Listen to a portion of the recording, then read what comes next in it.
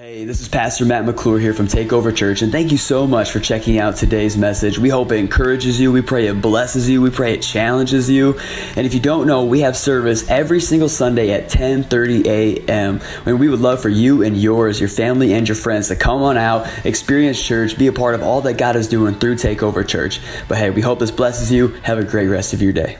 We are in a banner for our team nights this year called the Roaring 20s, which is awesome. Last year, we went through something called Kingdom Culture, where we wanted to see the principles of the Kingdom of God evident in every area of our church. Not just in structure of our teams, but in our people, in their marriages, in their single season, in their finances, in their minds, in their spirits, all of it. We wanted to see the principles of God, of the Kingdom of God evident in every area of our church, not just in structure, programming, or leadership. And so that was awesome. And this year, God put it on our heart because of the 2020 being the Roaring 20s, and that's for us. We want to be loud about the things that God's loud about. We don't want to waste our time being loud about a bunch of other things. Right now, we live in a time and place where there's a lot of voices that are very loud. Some are churches, some are social clubs, some are movements, some are people groups, and there's just a lot of commotion. But there's not a lot of people, unfortunately, being loud about the things that God's actually loud about. There's a lot of people who are loud about things that they think God's loud about, but it's not really true. There's actually sometimes where God's just kind of like, hey, we can chill. We can like, shh, it's fine. You better love your neighbor by not just pointing out every single thing that's wrong with them and just asking how they are. So for us as a church, we really have just dialed in this idea of leadership. Everything rises and falls on leadership. And for us, we know that culture in our church starts with us. It starts with Adrienne and I, and it starts with everybody in this room. So, Sergio, just so you know, when people join our team, we consider everybody a leader. Like, you're not just someone who serves, you're not just someone who comes and puts their head down and passes a container. Everything that we do is leadership. Everything that we do outside of church is leadership. And so far in the Roaring 20s, we have gone over, first and foremost, hearing God. Because we can't hear the roar of God if we can't hear God. And so we talked about that week one.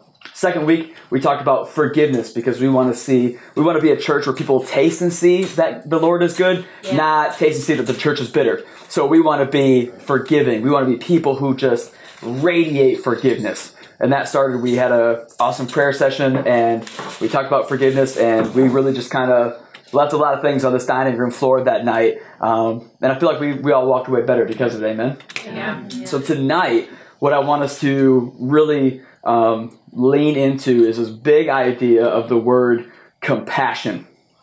Compassion. I believe that compassion is so much bigger of a word than we think it is. It's more than just Compassion International, which is a great, obviously, amazing nonprofit. If you go to any Christian event, it's probably sponsored by Compassion International, and they're amazing, and they sponsor kids, but it's bigger than that word. Compassion is bigger than when you want to judge somebody and somebody says, hey, go easy on them. Like, compassion isn't a word, like, have compassion for them. Compassion is more than just a word where somebody has to cool your anger jets. You know what I mean? Like, compassion is, well, we're going to get into it, but compassion is so much bigger, so much grander. It has a more important role in the life of a Christian and in ministry that I think most of us would probably recognize, and I want to kind of hear it from the horse's mouth himself, our Lord and Savior, King Jesus. Does that sound good? Yeah. Fantastic. So right now we're going to come out of Mark 6:34. It's going to be good. I'm in the ESV, but you can, if you want to, find it there. Cool. But if not, there's no Sky Bible at my home, so just trust that I know my Bible. So Mark 6:34, he says this. This is Jesus. When he went ashore, he saw a great crowd, and he had compassion on them, because they were like sheep without a shepherd, and he began to teach them many things. I want to repeat that first line again. When he went ashore, he saw a great crowd, and he had compassion on them, because they were like sheep without a shepherd, and he began to teach them many things. So if you're not familiar with this portion of Scripture, you will when I talk about the grander part that takes place here. This is Jesus and his lads, his disciples.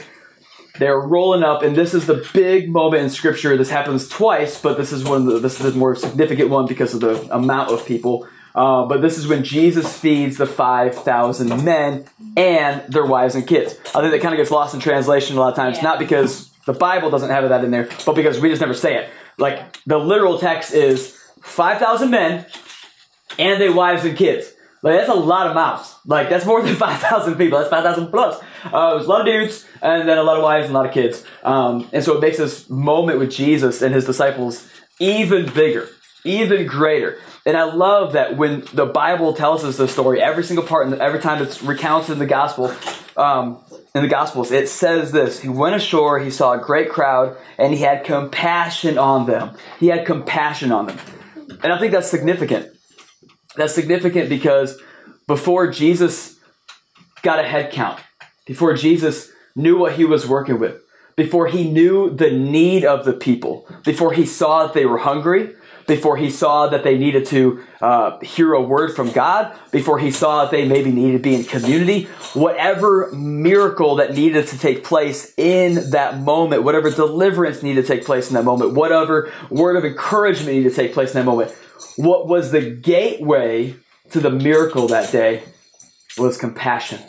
Jesus, he came ashore and he saw this great crowd, and he didn't see that their greatest need was hunger. He didn't see that their greatest need was for the disciples to have a moment of ministry.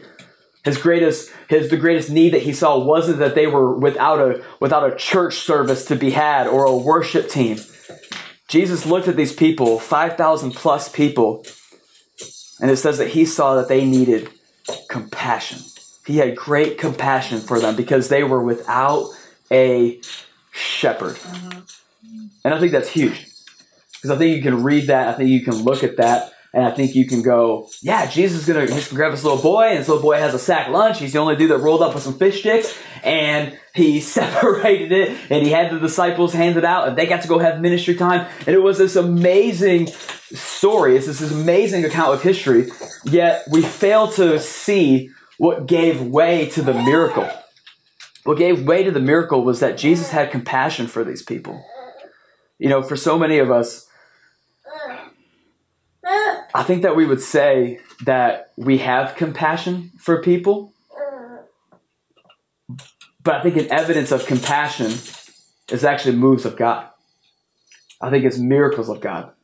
For a lot of us, we come to churches and we go to services and we go to worship nights, and we have moments like this in dining rooms and around a living room floor, and we get together with an acoustic guitar and we pray for the Spirit of God to fall. And we pray for the fruits of the Spirit to be had. And we want to have a real encounter with Jesus. And we want to see people healed in services. And we want to see tongues be professed. And we want to see all of these things happen. We want to see people delivered from demons and from strongholds. And we want to see lives and marriages and all of these things restored that the church is actually set up for.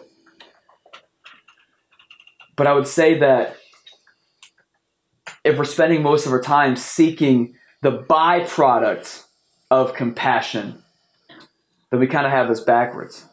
You see, when we see the story, it's not just this one. I'm going to mention a couple more. But when we see the story, the miracle was a byproduct of the compassion of the Lord. The miracle was a byproduct. Meeting the needs of people was a byproduct of compassion. Like, I wonder what would happen in our city if us as a church, and again, I say us, because here we are, we're in Grand Rapids, okay? There's a lot of other cities, okay? We're not in New York, we're not in LA, we're not in London, we're not in Boston or Miami or any other great place. Those are the only great places, no kidding. But we're not in any other big, metro, amazing area. We're in Grand Rapids, pretty good sized city, it's growing, it's awesome. But I wonder what would happen in this city right now if this church, this team, these people, we began to rise up in compassion for people. Because here Jesus says he was overcome with compassion for them because of their need for a shepherd. It wasn't their need for hunger to be fulfilled. It wasn't their need for community. It wasn't their need for a miracle to take place or deliverance to be had or tongues to be professed or all of these other things that we find ourselves as Christians seeking so much. It first started with the need for a shepherd. Yeah. Jesus was overcome with compassion for them because they did not have a shepherd. And I kind of want to challenge us today that maybe the idea here is that compassion is the gateway to miracles. That compassion is the gateway to deliverance. Yeah. That compassion for people, for their history, for their situation is the gateway for breakthrough. It's kind of hard to pray and believe alongside our brothers and sisters for their lives and their marriages and all these things to be restored and redeemed and made right in the Lord and for order to come and for heaven to fall. But if we don't have compassion for them, are the floodgates really open? If we can't look at their situation and say, God, break my heart for this. I see a need here. More than we need to see a leg grow out, we need to see them get together with our Lord. Yeah. We need to see them have a God encounter. More than we need to financially meet their need, we first need to see this. Because friends, the reason multiplication happened was because of compassion. You see, we're going to be a church that meets physical needs of people. We're going to be a church that meets the supernatural needs of people. We're going to be a church that continues to seek the face of God and hear his voice in every single area. But if we don't have compassion, if our heart isn't actually, we sing the song all the time, break my heart for what breaks yours, Lord. The reason we sing that is because we will be moved. Compassion is a move of heart. It's a move of God. Jesus, what moved his heart, what moved the heart of the Lord in this scenario was that he saw 5,000 plus people whose greatest need was a good shepherd. And that was the gateway to multiplication. Compassion was the gateway to healing. It was the gateway to deliverance. It was the gateway for the Holy Spirit to come. When Jesus, he met the woman at the well, 5 husbands, 6 guys, a live-in boyfriend. She's thirsty. She's a cast out. She's there in the middle of the day. And Jesus leaves his homies, makes a beeline to Samaria, and he goes and he meets with this woman. And what happens? He has compassion on her. And what happens as a byproduct of that compassion was revival in Samaria. It says that Jesus and the woman at the well, they went down into Samaria. Again, Samaritans, Jews, don't get along. Jesus, Jew, okay? Samaria woman who is a cast out, the reason she's there in the middle of high noon, hottest part of the day, the hottest well water, all of this stuff is because nobody else is out right now, so she won't get stoned to death for her sexual escapades, I guess you could say, for her life that she's chosen to lead because of her brokenness. And Jesus has compassion on her, and because of his compassion for her, revival is a byproduct of compassion. Yeah, that's true. Jesus is coming through, and all of a sudden, Jairus, a man who rolls up on Jesus as he travels a great distance because he heard that this Messiah, this rabbi, this guy, he didn't care if he was the rabbi, he didn't care if he was Messiah, he didn't care if he was a prophet who was brought back from the dead, he didn't care what it was. He just knew that this guy, Jesus, has a name attached to him and it's healing, and Jairus' daughter had died. And so Jesus has a great crowd of people around him, and Jairus runs up and he pleads with Jesus and he says, "My daughter is dead. I hear you can heal. Will you come and make my daughter well?" And it said Jairus traveled a great distance, and Jesus had compassion on Jairus, and that compassion, again, compassion is a move of heart. It's a move of God. It's what gives way to miracles. Jesus went with Jairus again back a great distance, had a crowd around him, had people cheering him on. There was amazing things happening in that moment. There was a church service as he was walking, and Jesus, out of compassion, he left all of that to go and be in a home with a few people, and he actually ended up kicking them out too because of lack of faith. But he went for compassion for Jairus, his situation, and his daughter. And what happened? What we saw was dead. Jesus called sleeping, and she came alive. So here in all these incidents, we see Jesus, fully man, fully God, compassion for people was the gateway to the miraculous. It was the gateway to the supernatural. It was the gateway for heaven to invade earth, was compassion. The very moment Jesus was on the cross, he said, "Father, forgive them, for they know not what they do." We talked about it last week, or the previous team night. Even that was compassion, because he understood the people around him, the reason they were killing him, all the stuff that was going on. He had great compassion for them, and he knew they don't know what they're actually doing right now. Father, forgive them. And the greatest miracle of all time happened. It was called the salvation of humankind. It was called redeeming us. It was called making a way for us now to get to God. Compassion is the gateway to multiplication. Compassion is the gateway to the kingdom of God. Compassion is the gateway for when we're going to have healings take place in that room at the Transformation Center. Compassion is the gateway for transformation to take place in the Transformation Center. Compassion is the gateway for Jesus to take over people's lives. And so I wonder for us what that looks like on a daily basis, because here Jesus, he's overwhelmed by compassion. He rose up on a shore. They were just getting away. There's a whole situation that took place, and they're like, cool, we're going to hop in a boat. We're going to take off. We're going to go. It's kind of dodgy over here. We're going to go this way. They roll up to the shore. All of a sudden, there's a mass of people because they heard that Jesus was coming this way. And there's 5,000 plus people, and a miracle happens, and a church service happens, and deliverance happens, and all of these things are given way. Praise God. Okay, David it on. But compassion was the gateway to all of this. Yeah. And so I look at a city like ours where there's a lot of churches. That's it. That's a line. There's a lot of churches. True. Just kidding. But there's a lot of great churches who are doing a lot of great things. And we love them, and we support them, and we're going to cheer them on. And if we don't work for you, somebody else who's doing awesome things in our city, get you connected. But for this house, we're not going to be loud about the left or the right. We're not going to be loud about social, geopolitical, whatever. We're not going to be loud about every other thing that everybody else is loud about. When those things cross at the intersection of the kingdom of God, then we'll be loud about it. Mm-hmm. When it's something that Jesus is actually about, then we're going to be loud about it. But for us in this house, what I want to see us be loud about this year is having compassion. Because I think we can go into our workplace and we can look at it as, yep, it's just what I'm here to do right now. It's my struggle street. It's what I'm trying to, it's what I'm doing to get to the next step. Is this level up, or I'm working in my dream job and it's awesome, or I have my home and it's this, and whatever we look like and whatever our lives look like, whatever areas we occupy outside of Sundays and Wednesdays.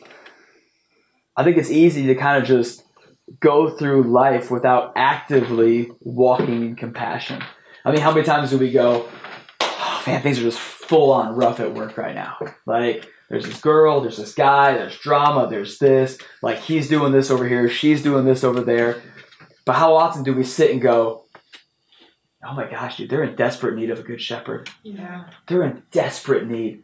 Instead, we're coming home, we're talking about like, oh my gosh, can you believe my boss is stepping out on his wife? It's pouring into the workplace. There's this crazy stuff going on. Like, what is happening right now? And we look at the brokenness, but we don't look at the need. Yeah. What they need in that moment isn't for us to be embittered. It's not for us to be complaining when we get home. It's to be us taking their situation, having compassion on them, going to God with it, asking for Him to pour down into their lives, and then us being encouragers in our workplace. Mm-hmm. We got family drama going on. All of us got family drama going on, okay? Yep. Like we all do. There's family stuff that happens. We got family who's going through things. We got family who's causing things. We got family. Family's messy. Every family. Even this one. It's going to happen. It's okay. But what's going to bring change? What's going to bring multiplication? What's going to bring healing? What's going to bring deliverance to that situation? It's us having compassion. We're supposed to be people of compassion. We're called to be people of compassion before we're people of McClure, before we're people of Warner, before we're people of Vining, whatever it is. Burkowski, however you say your last name. Your previous one, how do you say it? Backhouse. Burkowski. Close. Wrestling. Brooklyn. And it's totally a wrestler. But we're called to be people of compassion before we're them. And so if we're people of compassion before we are the tribe that we come from, doesn't matter what that tribe does. We're going to recognize their great need for a Savior, and we're going to be there to deliver it. We're going to be there to see it. Because I believe that if this church rises up, imagine with me just for a second. God, if we're downtown, if we're walking down Division, if you've been down Division, you know what I mean when I say that. And yeah, we're going to be a church that meets the physical needs of people in the city. We're not just going to be a church that's like, yep, pray for you. There's going to be stuff over here that can help you. No. We're going to meet the physical needs for our people. But compassion for them gives way to the supernatural. If we just reluctantly give, our Bible says God loves a cheerful giver. We're cheerful because we recognize their desperate need for a Savior. We're not just going to reluctantly give to people and be like, oh, well, I'm going to give you $5 even though I know you're going to spend it on alcohol and drugs. Like, we're not going to be those kind of people. We're going to say, I'm going to meet your need because I know that you need a good shepherd. I look at your life. I just met you on the sidewalk. I don't have it all together. You don't have it all together. But if God's got us, you're going to be all right, and I'm going to be all right, and we're going to be all right. But I got to get you to God. Yeah. But watch what happens when Jesus has this little boy sack lunch. And out of compassion and their great need, seeing what their true need was, wasn't socks and blankets, wasn't a full belly. Their true need was that they were in desperate need of a good shepherd. They've been leading their lives wrong. 5,000 plus people, all in desperate need of a good shepherd. That means 5,000 plus people have all been really terrible shepherds of their own lives. Haven't done it well. And Jesus recognized their greatest need was the need of a good shepherd. And what happened when he brought that to them? We saw multiplication. We saw bread and fish separated enough to feed 5,000 plus people. We saw a miracle take place. It wasn't in a church building. They didn't have a sound system. They didn't have an incredible worship team that we're blessed with. They didn't have digital boards and wireless mics. And they didn't have any of this stuff. They didn't have pastors with tight pants and fashion. They didn't have cool video. I'm just saying. all of these things that we identify with church, the pastors that we follow, the videos that we repost and we regram, they didn't have this. What they had was a lack and a desperate need for a good shepherd. And when Jesus brought that, we saw miracles. Friends, we have to be a people who recognize that our people, when they come in church on Sunday, what if we didn't see them as a project? What if we didn't see them as somebody that was just here to sit in a seat? What if when we saw whether they were old with us, they've been family with us for a long time, or they're new with us, what if we saw that in that moment they were in desperate need of a Savior? And we looked at every individual. What kind of miracles would flow on a Sunday? Yeah. Because, friends, for us as a church, miracles are to serve the body of Christ. Miracles are to serve people. Miracles are for more than just a cool church story. I'm not interested in a cool church story church. Oh, you won't believe what happened at church today. That's great. But cool church stories are a byproduct of compassion. Yeah. Those people left that field that day going, yo, I don't know if he's a rabbi. I don't know if he's a Messiah. I don't know if he's crazy. But I saw this little boy's lunch, and it went far, and it went wide. And now I know there's a God who's the creator of the universe. He's not Jew, nor is he Greek. He's here for everybody. He's here for all people. Because all people are in desperate need of a good shepherd. We don't seek deliverance simply because we can say that we have a church that delivers people. We saw alcoholism fall off somebody. We saw drug abuse fall off somebody. We saw sex addiction fall off somebody right there in service. We saw a demon come out of somebody right there in service. Those are great. And we're going to be a church that occupies that, and we're going to believe for that. But we're not going to deliver anybody if we don't have great compassion for them. That's right. We're going to be a church that meets the physical needs of our city. We had a physical need right there on the corner in Adrian, and I've spent our whole day doing other things. And we're sitting there going like, how can we get involved? What can we do? Nothing on the news sites have any links. Nobody who lives there is really over there right now, obviously, because they're still tearing through the place and figuring out what's going on. I messaged Oakdale neighbors to see if they knew anything about it and how we could get in touch. We're going to do that. But before we're able to see a multiplication of what we give them, we first got to see that they're in desperate need of a Savior. Yeah. That's the kind of church that we're going to be. I want us to be loud about compassion.